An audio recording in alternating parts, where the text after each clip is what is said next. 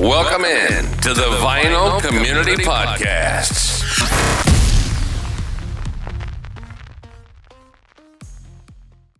Welcome back, buddies. It's Concert Buddy.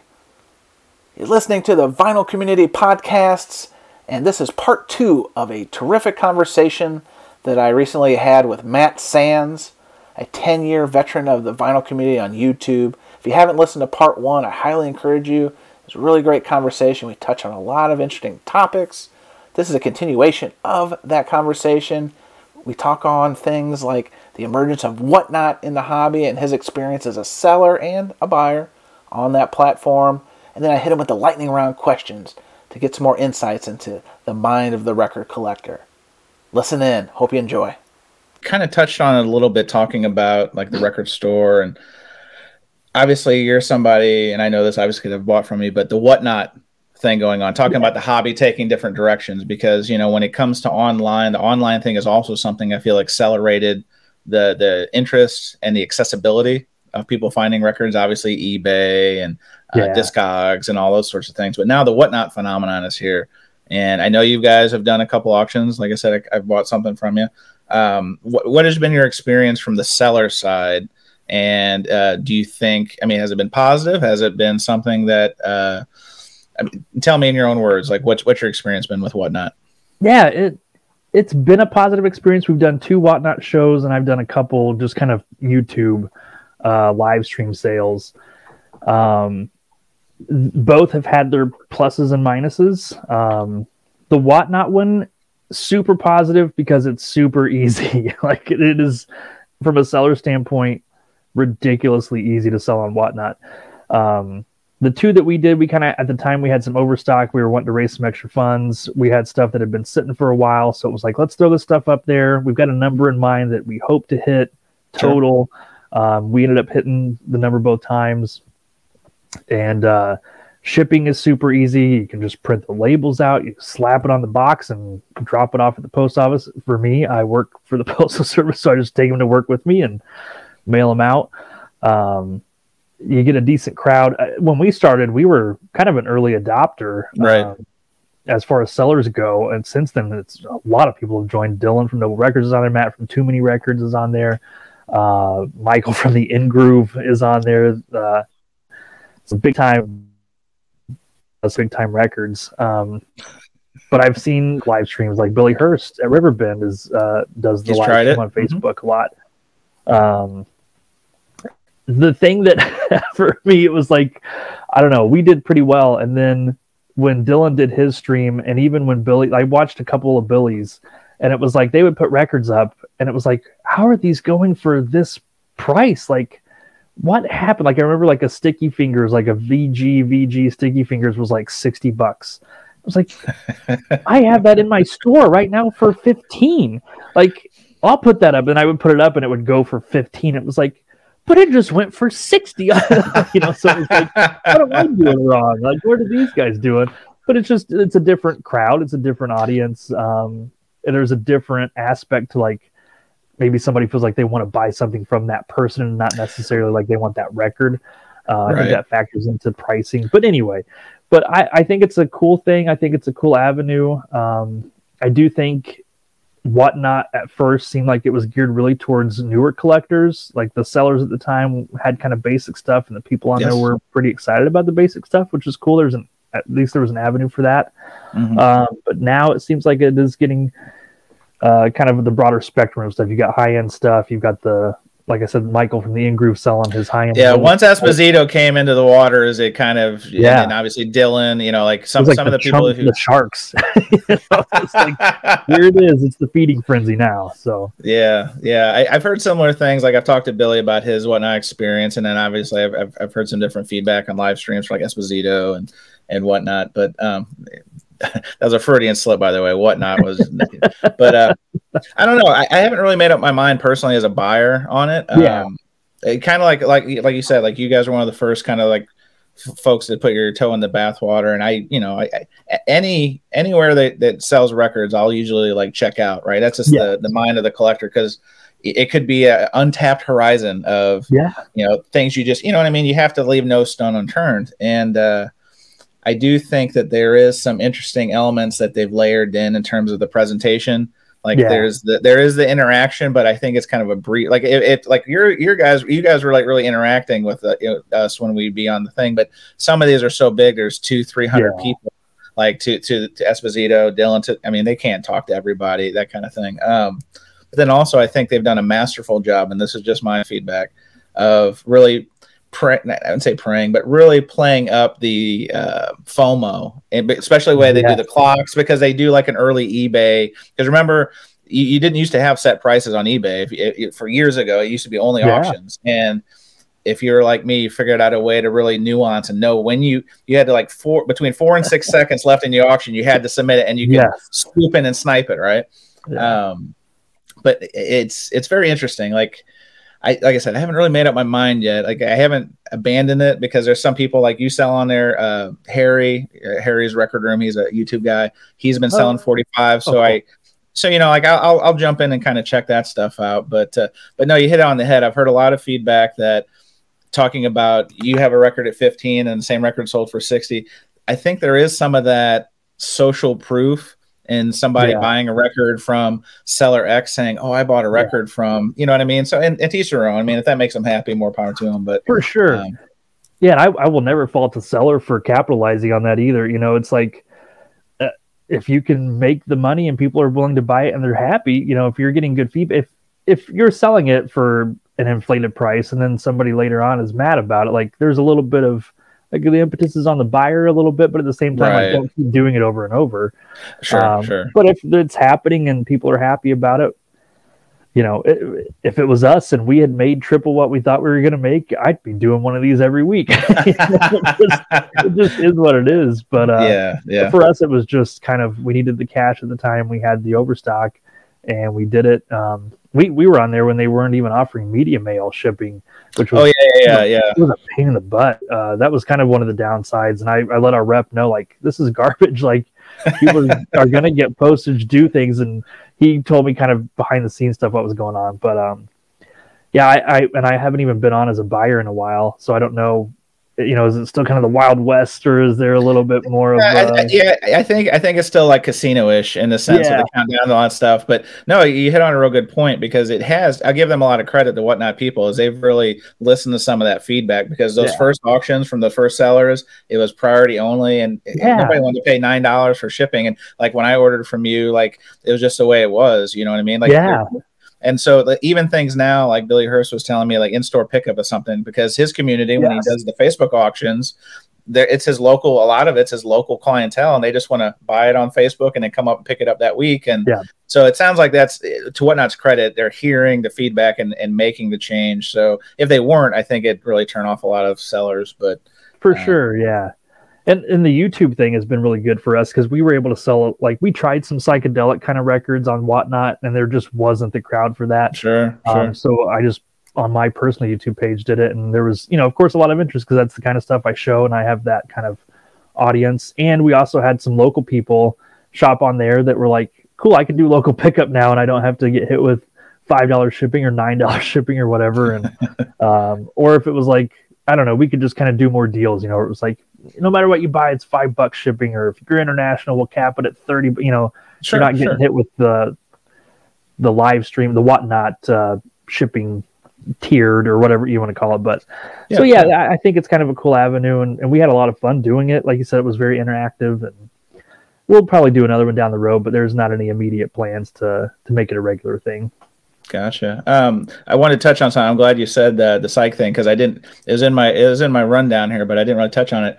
So from the outsider looking in, obviously psych music is 50 plus years old. Like that's your lane. Like you know, for lack of a better word, like that's what you really gravitate towards. How did that happen? Because generationally, obviously, I would assume maybe your parents listened to it or a brother or whatever. Like, how did you gravitate to that style? Because it's a very unique style, and like I've tried to. Like I have some 13th floor, you know what I mean? Like I've dipped my toe in the bathwater, but it hasn't like pulled me like it's pulled you or like Dylan or anybody else. So what drew you to that particular lane of music? That's a really good question. Growing up, my dad played music a ton, like classic rock radio. So we listened to a lot of 70s and 80s stuff. Not a ton of 60s. Like he had the Beatles the one cassette tape, with all their greatest hits or their number one hits. And he had a Beach Boys greatest hits tape. And then he had a Herman's Hermits greatest hits tape, which I don't know why that was the one that he loved. But otherwise, my dad is super into 70s music, like soft rock, which I also have a soft spot for, like yacht rock kind of sounding stuff. But love yacht rock. Yeah, I'm totally into it. But yeah, I don't know, something about like I just kind of got into the Beatles, and then from there it was sort of like, as I got older, it was like, what were they influenced by? What was kind of happening at the time? Like Sgt. Pepper's is a cool album. What else sounds like that? And you kind of go down the rabbit hole. And for whatever reason, that style and that sound, especially the heavier psych stuff, like with the fuzz guitars and the stereo panning and the phasing and the trippy effects and the backmasking. Like part of it was I loved the sound, but it was also like from a historical point of view, like, man, they were doing some wild stuff with like 4-track at the time. Like, how did they do this? And then when 8-track came around, they were really getting wild. Like, I don't know, there was just something about the historical aspect of it mixed with the sound that just kind of tripped something in me. And I always joke, like, I'm the squarest person to be into psychedelic stuff. Like, never really touched drugs, like it is off brand. I'm not, you're my guy and all, but it is a little off brand. So that's what it's piqued my curiosity here. Yeah. Yeah. It's just, I mean, Sam has his own history, his own past. There may be a reason he's into the psychedelic stuff. Fair enough. But, college happened for me too, but in a very small way. But I don't know. It's just that sound. And I really like the pop psych stuff too. I think it melds, especially the 1970s soft rock sound. There's something that happens in the late 60s, like 68, 69, that still is around in like 72, 73 with like Bread, like like Guitar Man or something still has kind of those effects. Sure. And so I think there was a little bit of that getting it from my dad. Like, and he had a Bread greatest hits tape. Naturally, it's the soft rock, it's the ballads, but there was always like a little something different about them. And so then when you're hearing like a group from the 60s, like Eternity's Children, which is a pop psych group, it's like super ballady and poppy, but with some of those effects, it's like, oh man, that kind of is Bread like. And this is like a rare record. Like, people like this style. Like, I like this style. And so then again, it's just that rabbit hole of like going down the different lanes and the different roads until you just like all of a sudden you're like looking up from the hole, like, how did they get down here? That's awesome. Yeah. Cool, my man. All right, well, I have so many more questions I asked you, so I'll have to bring you back because there's so many things I want to hit on. But I'm trying, in the sake of time, I want to be pretty tight about the timing here, and obviously, don't want to keep you up late here. But let's go to the lightning round. Lightning round time. Are you ready? You need a drink or something? Because I'm gonna take a sip, Matt, because these are some of this is some Bill O'Reilly stuff about to hit you. This is some inside edition. Do it. All right. So lightning round questions. So in your collecting journey, what was the hardest record for you to find? And I don't mean not necessarily the most expensive or the rarest, like 1 of 500, but like for you that you were just like chasing. And then you got it, and like a lot of us, you got it, hopefully in the wild, and you lay out that audible like fist pump or like, oh shit, or something. Like, what was that record for you? Man, this was a tough question because there's a ton of records that fit that mold for me. But one of the early ones, I was super cheap. Like I said, like $5 or less was like all I wanted to spend. Michael Jackson's Thriller was a record that I was like, I will find this for $1 or less. Like, I'm not going to pay more for it. I will not. Like Rumors and Hotel California were the other two. It was like, these are the 3 best-selling records of all time. There are literally millions of copies of these out there. I will find one for $1 or less. That freaking Thriller record, man, it was like, I didn't see it in record stores unless they were new reissues. I didn't see it at thrift store. For like 5, 6, 7 years. And then finally one day I walk into a thrift store and it was like, yes, 50 cents. It's coming home. Like, I found it.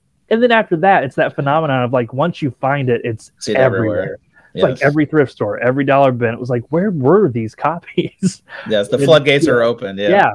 So I know that's a super weird answer, but I was like, it was just one of those, like, I had that vendetta. Like, I will not pay more. I like that record, but not enough to pay $8 or $12. Like, it's $1. It's coming home with me. And I finally found it. I can appreciate that discipline, because I think for me, I'm very competitive. And I think at some point, Right. if I was in a similar shoes, and I'm sure I have been, I would, if it was there for $2, I would just, you know what I mean? So I hear you. But similar vein. So that was the hardest one. But what was like the most rewarding? Would it be the same thing, or was there one that you're like, it just really jazzed you up? It could have been a cheapie. It could have been something that had a personal attachment to you. Like, what was the most rewarding one for you to find? Man, the most rewarding. That's a really good question. I'm going to say probably Pet Sounds. That was always a record that I knew was considered great. My dad was a big Beach Boys fan. I knew that record front to back, like from a kid on up. But it was another record that was expensive, and I knew I wasn't going to find that in $1. I did find a thrift store copy pretty early on, but it was trashed, and I was still excited to have it, but it was like, this is like a wall hanger. Like, I'll put it on the Crosley, but it's not touching the real turntable. Right, sure. And then fast forward, I don't know, 6 years ago or something, I'm at a St. Louis record show and looking through the bins, and this guy next to me pulls out Pet Sounds in like a $4 bin. And he was like, "Oh man, cool, Pet Sounds." And he sticks it back in, and I was like, "You're not going to get that?" He's like, "No, I've got a copy." And it was like, okay, I'll take it. It was like, again, it was a stereo copy. It was like VG, but it was definitely an upgrade for me. But it was like, yes, I finally have like a play copy that I can be proud to own. Like, it's not trashed. I can feel good about putting on the good turntable, sitting down and listening to it. And I've since upgraded again to it. But like, that was one that was like a milestone. Again, another one that was critically acclaimed, but also like a personal. My dad loved it. I loved it. My brother, who's not super into 60s music and not really into records, it was like one for him that he was like, "Oh, dude, you got Pet Sounds." Like, it just personally was a satisfying find. Awesome. I can appreciate that. All right. So I'm trying to keep lightning round to the final 5. So that's 2. As a store owner and or collector, what's the record you just see all the time? Like, what's the one you're like, "Oh, this again"? Oh man! Aside from the normal thrift store fare, like the Mantovani and that kind of stuff, Herb Alpert, sure. Yeah, the Herb Alpert. It's honestly, it kind of comes and goes in waves. Like, for a long time, Billy Joel's "The Stranger," we had like 20 copies of it, and now I've got none in the store. Like Carole King's "Tapestry" is another one. Like, these kind of cheap records, they're like $3, $4, $5. There'll be like a period of 6 months where every collection you get has a copy or 2 copies. And then it's like, you realize a year later, you're like, we haven't had that record in 6 months or 8 months or whatever. And for whatever reason, it's shifted to a different cheapy kind of record. But Billy Joel's "The Stranger" has to be up there. Carole King's "Tapestry" has to be in the top 5. Oh man, there's a bunch in that kind of vein. Elton John's "Honky Chateau" is one we get a lot. Not like a super common Elton John record by any stretch, but not a rare one. But it's just, I don't know, that one's probably the most common Elton John record we have in our area. Yeah, Billy Joel "The Stranger" is like the first one that pops into my head. Like, that's got to be up there. Like, for a while, we considered, like, could we fill a whole bin like, of just put Billy Joel "The Stranger" on a tab? Like, yeah, that's funny, because there are shops like that have like the Herb Alpert whipped cream cover all on the back wall. Or Steve Carlson had a video a few months ago where they had Huey Lewis in the New Sports, one of like my favorite records. Same thing, right? That'd be amazing. All right, home stretch, my friend. So, what does audiophile mean to you? Stuff that I can't afford. Audiophile, I can appreciate people that are super into their audio equipment and their speakers and their system and their setup, and they want it to be as good as it can be. They want the best of the best. I totally get that. For me, I'm on a budget. I've always been on a budget. I've upgraded my equipment through the years. I feel like I've got a pretty decent setup now, but I would like a better receiver down the road. I would like better speakers. But I also know my limitations on my own hearing and my own ears. I've listened to music since I was a kid. I've gone to concerts since I was a teenager. When I was in high school, I was super into pop punk. I know. But we go to a lot judgment of zone. This is like Planet Fitness, no judgment zone, all right? Yes, but I would go to a ton of concerts, and I'd be right up front by the speakers, and man, that has taken a toll on my hearing. Where, if I'm going to upgrade my speakers, I want to be able to know that I'm upgrading my speakers. Sure. And I've got a small record room. I don't need to have like a huge, I don't need the Klipsch Heresies or the Scalas or whatever they are. JBLs, yeah. Like decent setup is all I need. But the guys that are into it, I respect it. If they think they can tell a difference, I'm not going to judge them. Sure, maybe you can tell a difference. I can't. A lot of records in my collection are in VG condition because I don't always hear the crackle. I don't always hear the pop. I don't always notice the fidelity difference. Now, there are some records for sure I've upgraded and like, oh man, I should have upgraded this a long time ago. But I think for me, it's just more about the listening experience than it is about the hearing experience. I just want the music in any way I can get it. I do a lot of Spotify listening on my phone with the crappy phone speakers or my crappy car speakers. And that's all. I'm not going to judge anybody that's into the big stuff. Right on. All right, you made it. Last question. And again, this is a controversial one in certain areas of the vinyl community. Do you keep your records in the sleeve or behind the sleeve? There's no wrong answer in my opinion, but it can be very polarizing. It can be, and Sam will take a hard line on this as well, where he's like, "No, you're wrong." But for me, it's a mix. I didn't used to care. I used to just put them all in the sleeve, and it was like, a $200 record was going in the sleeve was the same it was a $1 record. But now I've like upgraded. Anything that's like more than like $30, I've got a MoFi sleeve. If it's above $50, I'm taking it out and putting it in the back. Try to avoid those seam splits. Trying to be careful when you're pulling them on and off the shelf, not to do too much shuffling and it's kind of a mix. So I've made both people mad. Equal opportunity offender. Right. I can appreciate that. That's awesome. Well, Matt, you did it. Thank you for humoring me with this conversation. Like when I started my YouTube channel, and you were always really supportive about that, and I eventually saw myself doing these type of like conversational things, but I also wanted to get to know guys like you and Brandon and people like I just seen at the record show, saw your YouTube stuff, and I really kind of wanted to pick your brains, but also learn a little bit about you, that kind of thing. So, and like I told you off before we even started, this is technically one of the first shows of the Vinyl Community Podcast. So not that comes with a takeaway prize or concert tickets or anything like that, but badge of, the gold star. Remember that gold star you were talking about before? I'll get you one of those gold stars. But anyway, man, appreciate the time. Always love talking to you. Yeah, I appreciate it big time, man. This was super fun. My Sunday morning routine, it's like I don't comment a ton on your videos because Sunday morning my wife and daughter go to Sunday school early. And so I've got like enough time at home where I'm like, Concert Buddy's got a new video.